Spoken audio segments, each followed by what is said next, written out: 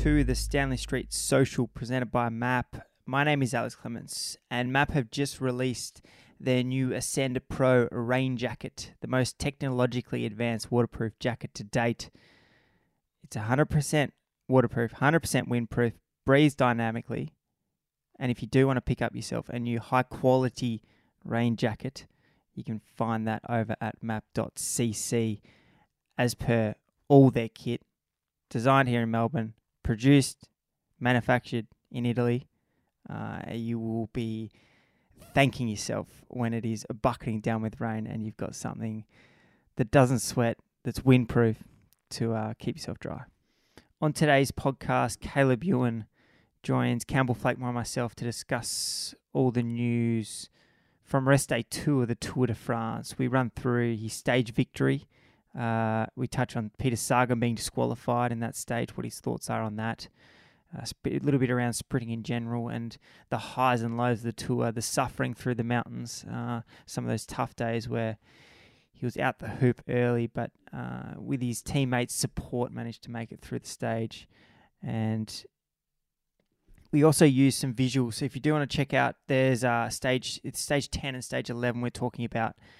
We will have that on the YouTube too if you want to look at the stage play-by-play with visuals. And if you do want to join our Tour de France conversations, Campbell and myself have been catching up each day at 5 p.m. on YouTube, Facebook, and Twitter Live. So you can interact, you can make comments, you can join the conversation, or you can pick up the conversation afterwards as a post in a video format after the discussion. So if you do want to pick them up, subscribe on YouTube, Facebook, or Twitter, and we'll be coming to you daily for the rest of the tour at 5 p.m. Hope you enjoy this chat with Caleb. I think he gives a good, honest insight as to what it's like at the moment there, how he's feeling, how tough the stages have actually been, and always he's articulate, honest, and provides a genuine insight as to what it's like to be at the tour.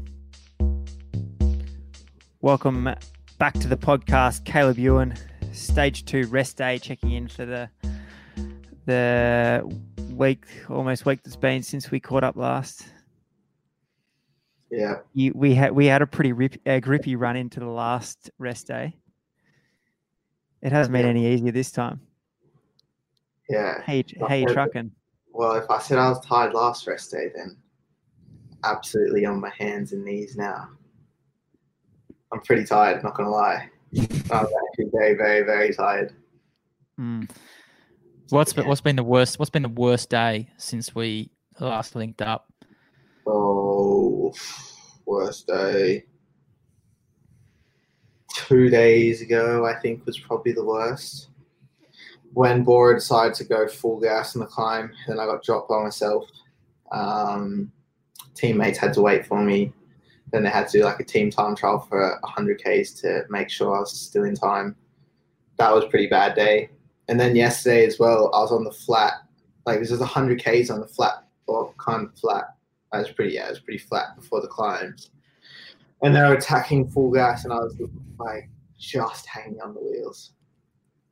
So yeah, last few days have been pretty hard. So you were first hooped on the day that Bora lit it up on the Cat 2 out of the holes? Well, I wasn't first dropped, but then I tried to hang in too long, and then I blew. And then the first people dropped came past me, and then I was really going slow. But it wasn't ideal. How does it work? Like when you're at the back, you get dropped super early. Do you still have a team car with you, or is there just like sag wagon? No, I always have team car with me. Always have a team car, yeah. Yeah, always have team car with me. Is that because you're Caleb Ewan or because you're at the hoop? No, usually they're always, if your first rider dropped or like first rider of the team dropped, then there's always usually a car with you. Because there's 2 cars in the race. So one will stay with the bunch, then one will usually stay with the dropped rider. So I usually always have a car with me. Because you still, like when I got dropped a few days ago, I was dropped with, I think, 150K to go still. So you obviously still need like biddens and food and all your stuff. So then car has to stay with you. But yeah, hard mentally when you drop that far to go, and it's happened a few times now. Yeah, I mean it's incredible. What like with the time cut? Is there? You got information coming from the car? Like, are they in the back like crunching numbers, or are you boys just riding as hard as you can? Like, so there's always like points in the course where they're like, all right, 10 minutes behind, 11 minutes behind, 12 minutes behind, and then usually from the start, if the average speed is 40k an hour, for example, like it'll be, depends what the stage is, but it'll be like 10%, 12%, 15% of the winning time. But day like that, because it's not like a proper mountain stage, the time cuts are not like really, really big. But because it was quite a long stage, the time cut ended up being all right. But if I was by myself, then probably wouldn't make it. But definitely wouldn't make it. So that's when they have to call back my teammates to come help me. The highs and the lows of the tour.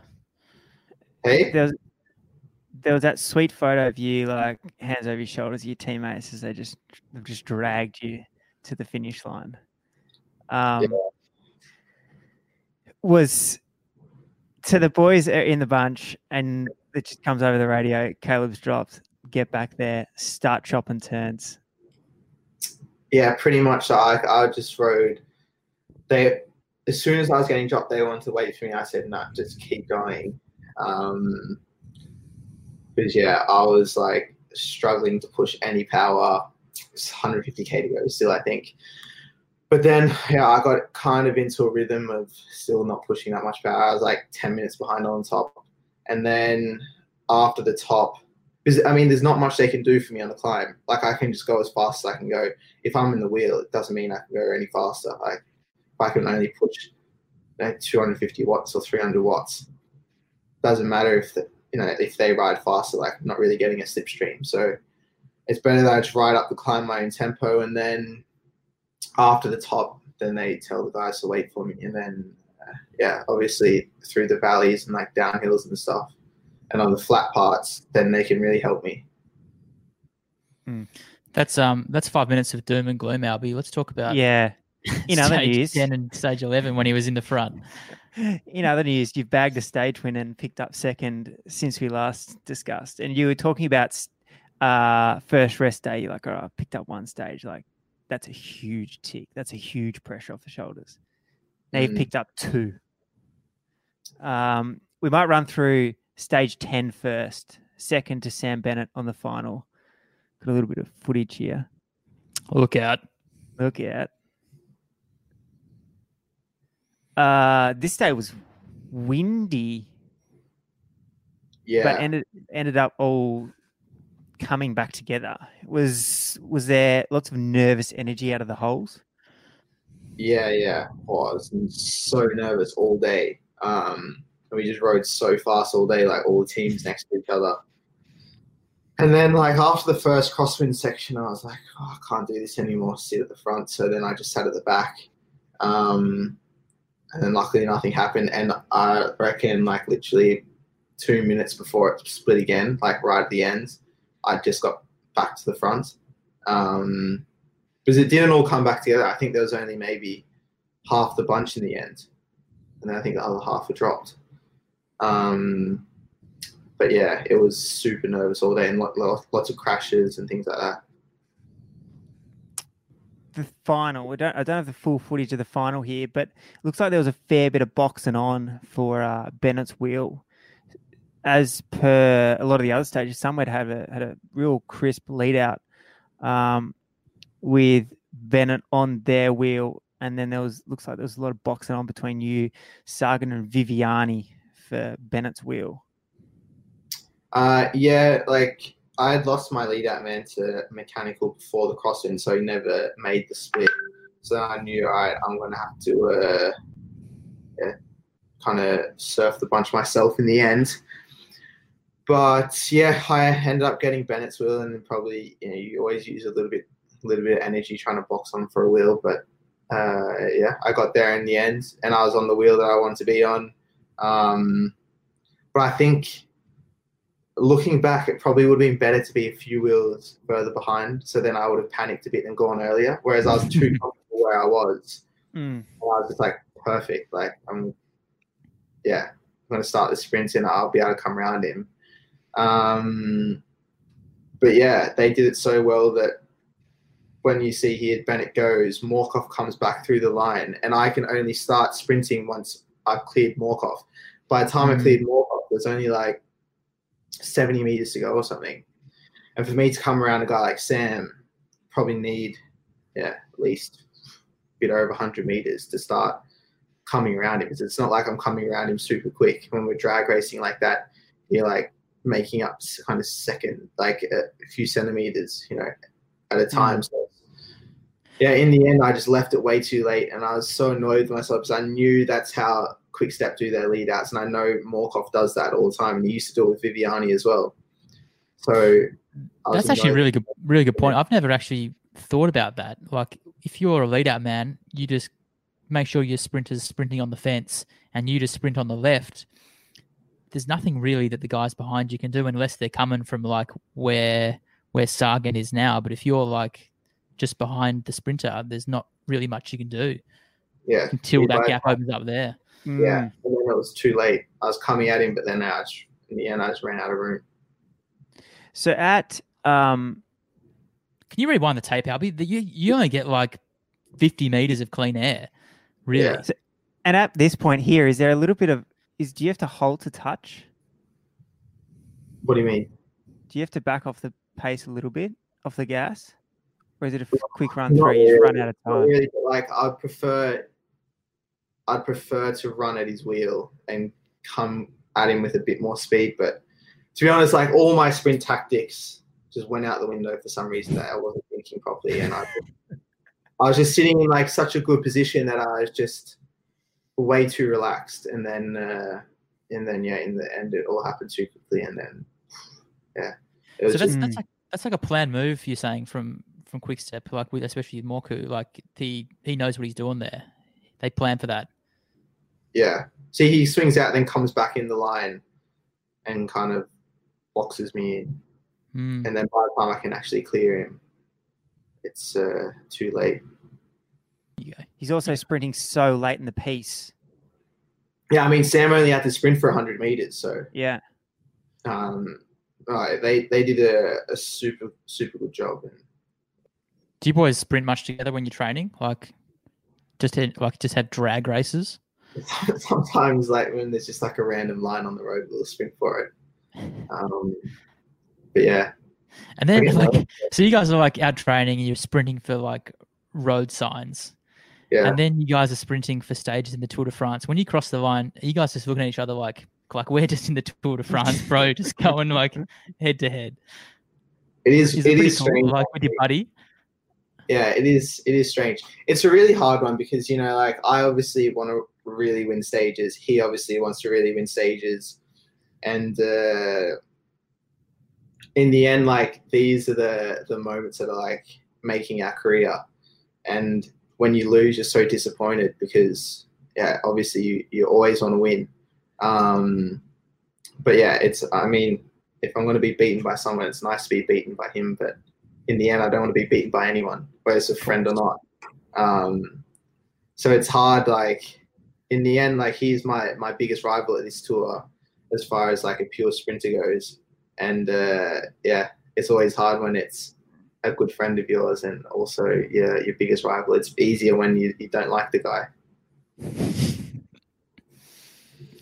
Well, stage 11, a very topical stage in the cycling world, a very eventful stage, but we'll just run this tape here. Well, or do you want to talk us through this tape first? So same deal as the stage you won. Same deal. Like there was a few points before in the last 10Ks that we were like, all right, we need to be at the front, but down to 5 guys, including myself. So that's 4 guys to help. 1 guy's riding. So I got 3 guys to help me. And in the tour, you have to be at the front quite early on. So it's not many guys. So we're like, all right, I can find my way generally in the final, so I need you guys to put me in good position in these important points. And the first important point was the downhill section with 10K to go, because we knew it was going to be narrow and it goes from wide to narrow. So we knew it was always going to be, especially 10K to go in the stage.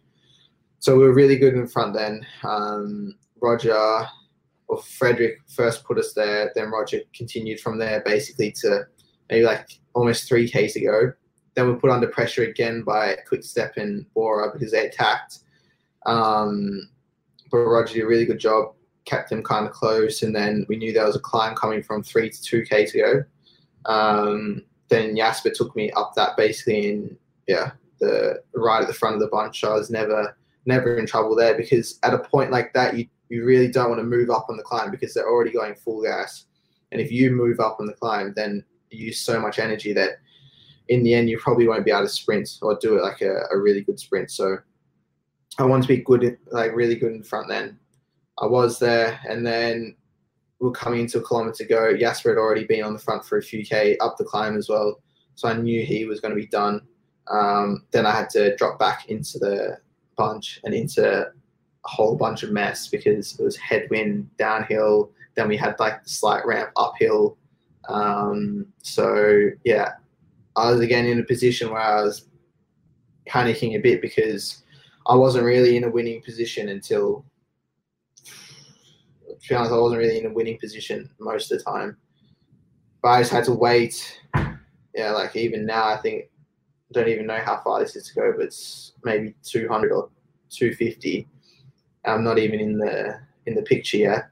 And not that it's not even I'm not even in the picture. I'm absolutely boxed in everywhere. Boxed from the front. I can't go to the front. I can't go to the side. On the left, I can't go to the side. On the right, so I'm just I've got nowhere to go. So I just have to sit there. But I knew all right, sit here, see what happens. There's nothing I can do from here. I need to hope that the gap opens up. And in the end, in the last few hundred meters, always thins out a little bit. So I just had to be patient and wait for the gap to open. And once it opened, then I really accelerated out of it. And in the end, I just got there. Have you learnt that in the sense of you get to a position where it's all right, I'm boxed in here. There's nothing I can do about it. All I can do is just wait and hope things come together, hope that a kind of path forms? Yeah, in a scenario like this, you have to just it's the same as the first stage I won. You just have to hope the gap's open for you, and in the end, they always open somewhere. Or I mean, not always, but they generally open somewhere. And I think the worst thing you can do is panic and then accelerate into a gap that's not there, because you end up just propping yourself and putting on your brakes. And then once you put on your brakes in the last few hundred meters, and it's all over. So you just have to sit there, give yourself some space, and then wait for the gap to open. And then once it's open, then if you haven't had to accelerate beforehand, you should be still good to do a good sprint. So luckily that this day here that it opened, probably if it opened a second too late, then I wouldn't have got there. So it opened right at the last moment that it could for me to win. Or what you can do is you can go for a gap that isn't there and get relegated. Do that. Let's roll the tape. You're not even in picture here. Here we go. Van Aert's been sprinting for 500 meters. Van Aert. So here, I wanted to start, and it would have been, I think if I started here, I would have won by much more than just the tyre width. But I get propped here because Boashagen's drifting back into the line.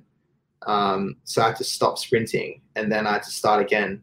So it's already slight uphill, so it wasn't a super fast sprint, and I was in a 54.11.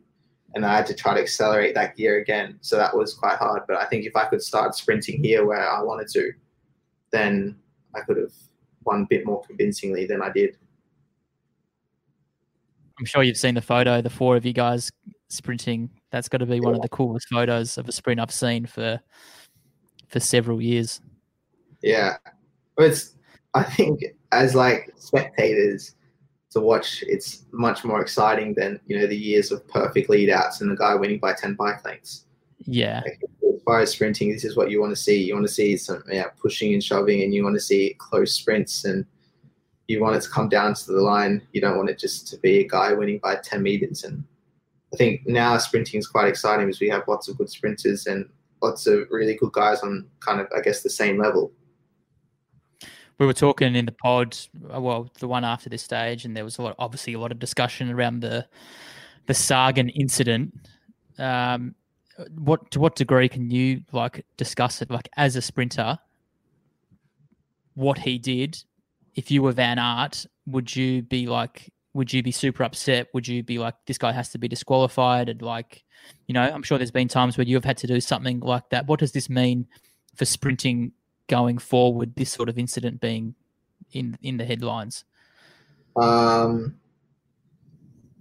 I mean, they both can handle a push. That's for sure. I don't think maybe if Sagan did that to Egan Bernal, he would maybe fall. Yeah, it does look bad. It probably wasn't as bad as it looked.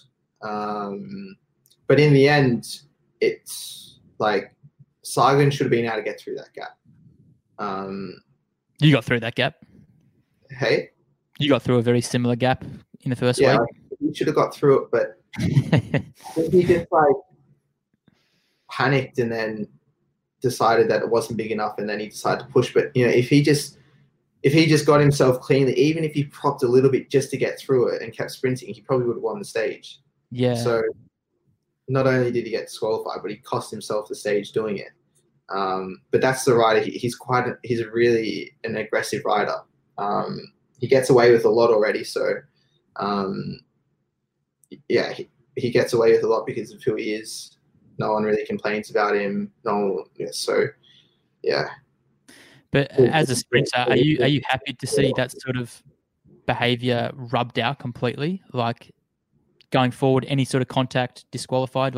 As a sprinter, what are your thoughts on that? Yeah, probably a big push like that in the last 100 meters. Yeah, I mean, in the last few kilometers, always going to be fighting for wheels and pushing and shoving, and that's just part of sprinting. And I think if you aren't allowed to fight for a wheel, then there's always a line. Obviously, you can't make someone crash, but when too much is too much. In the end, something like that's always going to get DQ'd or relegated.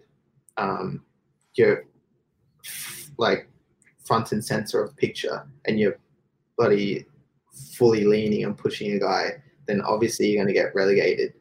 I mean, I think people want to see it. They want to see some pushing and shoving, and they just don't want to see guys lined up and drag racing. It's more exciting to watch. But yeah, in the end, it can be dangerous. I think most guys can handle it, but yeah, it can be dangerous. Is it hard to make a call when you're doing 70 odd clicks an hour and you're running down a barrier? There's a barrier to your left, right, or to your right, whether you can hit that gap? Yeah. The thing is, you always have to, even just riding the bunch, you're always anticipating what the guy in front of you is going to do. But in the end, you don't know what he's going to do. You can anticipate that he's going to stay in his line, and you can kind of tell the movements that they're doing. But you don't know, if you're coming down the barrier, you're all right, when they start coming down the barrier, there's enough room. But you don't know if that guy's just going to turn right on you. When we saw Groenewegen and Jakobsen, when Jakobsen started coming around him, there's plenty of room. But you don't know if he's going to take you all the way to the barrier. And that's where the risk is, because at the end of the day, you don't know what another guy's thinking. You can only do what you think he's going to do. And that's why it's always a bit scary going down the barrier, because it's only 20 centimeters of him moving towards the barrier and you're over the barrier. And I guess that's the scary part of sprinting, especially sprinting down the barriers. Is he Do something? do you guys remember actually under 23 Tour of Flanders, Groenewegen put him into the barrier? Was that Groenewegen? Yeah. I remember you going down the barriers and going, like, just getting squeezed, and it was all over. And I remember I referenced that point a fair bit. It's like that's that piece that all sprinters seems to have, that little mentality of like, well, there's a gap there. If I don't hit it, I can't win. So why wouldn't I hit it? Yeah. Why wouldn't I try and go through it? At the end, in the sprint, all you're thinking about is doing what you need to do to win. So if there's a gap there, then you're going to take it. You're not thinking about the consequences of if, like, everything happens so quickly. So you're not thinking about, all right, maybe if I go through this gap, he's going to close it, then I might crash. By the time you think all that, the race is over. So it's an instinct straight away. You see the gap, you go for it. And, taking a bit of a dark turn on this discussion, the incident of Jakobsen, like, is that, like, do you think about that, like, as a sprinter now? Like, it happened a couple of weeks ago. Is it fresh in your mind, or like you were talking about just now, when you're racing, you're just in the moment and everything's just happening so quick, you don't have time to think about that sort of stuff? Yeah, if I was thinking about that, I wouldn't have hit the gap down the barrier at 70k an hour the other day. So yeah, you don't. Again, you're not thinking about anything. You're thinking about winning. That's it. You're not thinking about consequences of your actions. Like Sagan, he wasn't thinking about the consequences of if he pushed Van Aert. All he was thinking about was, what do I need to do to win? And he must have thought to himself, like, I need to make a gap. That's what he did. He made his gap. He almost won. But he's not thinking about, if I do this, I might get relegated. Like, you're not thinking like that. Like, people love to go back and, like, what we did then and break down the sprint over a few minutes. But all that stuff is happening in, like, milliseconds. And it's easy to go back and look at a sprint 100 times and the overhead view of it and this view and that view. But all we can see is, like, just what's in front of us. And sprint is one of the things that's so easy to critique, and, like, he should have done this, or he should have done that. Or look, he should have gone to that gap on the left or the right. But at the time, like, you can't see anything. You're just seeing, like, your vision. So it's like, it's so easy for, like DSs or anyone or people on Twitter to critique a sprint when they're looking at it from an overhead going in slow motion. But everything's happening so quick, and you're not thinking about consequences of your actions. And it's the same with Groenewegen. He wasn't thinking about making anyone crash. He was just thinking about trying to win the stage. And that's just we're all here to win, and that's all we're thinking about. It's a really good point. Just to backtrack a little bit, when Groenewegen put you into the fence, was the incident when Davide Vieira grabbed you by the helmet and threw you into the wall before or after that? It was post. It was the year after. That was before that. And then when I got taken out by that guy that got bloody done for doping, what's his name? Remember that? When I got taken out in the wet sprint, I went flying into the barriers.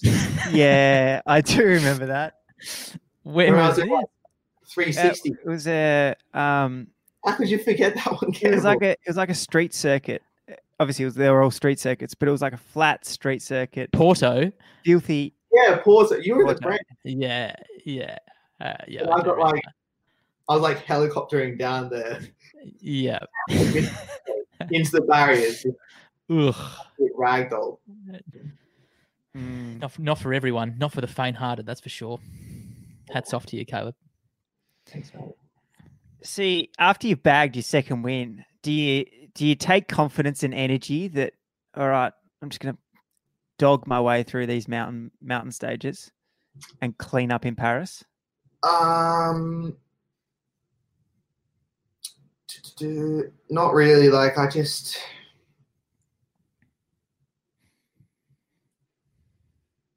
Because it's a tough run. Yeah, at the end of the day, it's like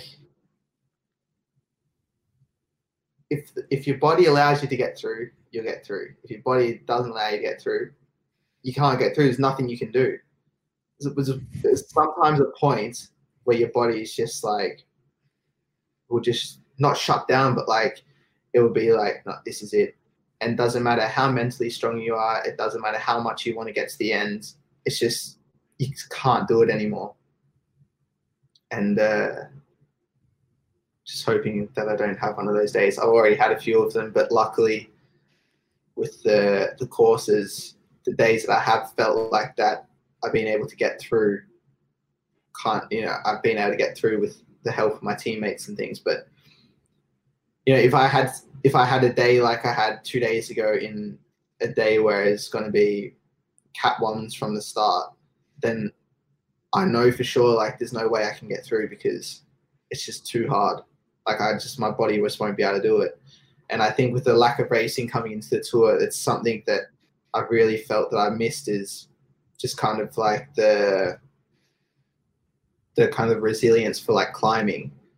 Is it like I train for sprinting, so I don't train for 1 hour at threshold on the climb to stay with the bunch or stay with the group header. Like my goal coming into this tour was not to get through the tour. My goal was to win stages, and that's what I trained for. And in the end, it might cost me because I might not get through the tour. But yeah, in the end, like I can be happy with what I've achieved so far. But I will definitely be super disappointed if I can't get to Paris. But yeah, I'm not feeling. If I compare myself to last year, I'm not feeling as good in the mountains. Last year, I really felt like I was getting better and better, whereas this year, I feel like I'm kind of getting worse and worse. And I'm hoping after this rest day, I will feel better again. But yeah, at the moment, I'm struggling a fair bit. So I hope things turn around for me. It's like, last year I had the Giro in my legs, I had other racing in my legs, so I just had kind of like that general strength. Whereas this year I just don't have it because we had 4 or 5 months off racing, and I had to train for something. And obviously I was going to train for sprinting, not to get through a race. So yeah, in the end, I hope I can get there and try to win on Paris. Win on the Champs-Élysées again. But it's going to be definitely a big challenge. What's the go in the peloton? What's the talk of the town? Like, what are people talking about? Like how strong Jumbo are, how good this Pogacar kid is. Like Richie's coming up. Like what's the talk for the GC? Like, you guys chat amongst yourselves about that sort of stuff? Yeah. I can't believe how strong Bernard is. It's unbelievable. It's redonk, bro. He was dropping Bernal last night. Yeah, he's so strong. It's just crazy. It's what we open every podcast discussion with. I think to myself, like, how am I supposed to compete against something like that? Guys dropping Bernal and like I'm just beating in the sprint. Makes you feel pretty useless, to be honest. But anyway, have you been talking to Richie much? Like, where's he at?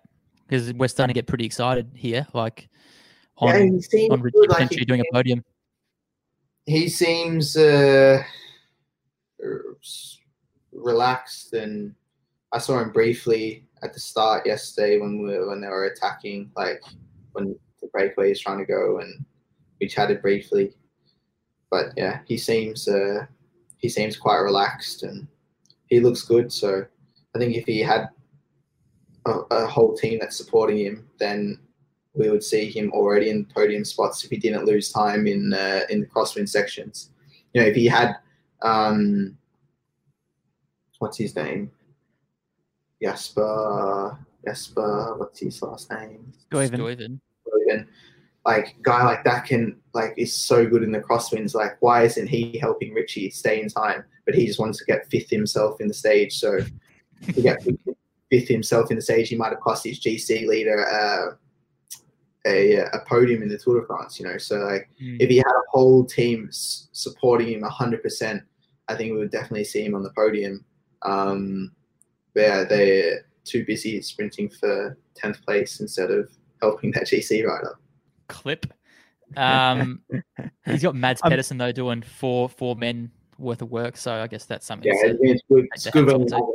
you have a guy like that. But yeah, you know, if you're gonna podium or win the Tour de France, you have to have a whole team absolutely supporting you 100%. And even the days that Van Aert has won, his first priority was to help his leader, and then in the end, won for himself and won. But his first priority was to help Roglic. Whereas I think half Richie's team's first priority is not to help Richie; it's to help themselves. Run a So 10th. it's a shame to see that when you know, like he could have been even higher on GC if he just had a bit more of a committed team. What are you doing today then? If you're absolutely super pinned, like, is it tempting to just do like 20 minutes on the ergo, or like, do you need to do? Well, a couple of tomorrow hours? is going to be hell again. So I can't just like cruise around for 20 minutes. I'm going to go on the ergo and do some efforts to like keep my body ticking over, which I prefer if I could just stay in bed all day, to be honest. But I know if I do that, then I'll be regretting it big time tomorrow. So now I will go on the ergo for half an hour, 40 minutes or something. Just do some efforts, keep the body ticking over, have a bit of a sweat, and then hopefully that's enough for tomorrow. Just again, go out and do 4 hours at 300 watts today. I think he was talking about doing a climb because we're surrounded by mountains here. And he was going to go do a climb. So yeah, probably. Wild. Yeah, you just get better and better as the tour goes on. So I think he needed a Grand Tour before this to be really going good. So maybe we'll see him a bit better this year. Well, we might let you go hit the turbo. Thanks, fellas. Good to chat. Yeah, all the best, mate. Good luck. We look Thank forward to seeing you lighten up the Champs-Elysees. Yeah, I hope so. We'll see. Just got to get through, I think, 3 hard stages, and then there could be actually a sprint finish before Champs-Elysees. Stage 19. Stage 19, yeah. Could be. Anyway, mate, next couple of days, just take Brian Stevens's advice. Just find your groups. That's the problem. I can't even make it into Group A. So yeah, I can't. It's a problem when you can't even find a group. You're the last group on the road. You're not finding any group back there. The last person on the road, and Group Hedo is still like 5 minutes in front of you. Then you have a problem. All right. Thanks, mate. All right. All the best. See you, Caleb. Thanks, guys. Catch up. Bye. Bye.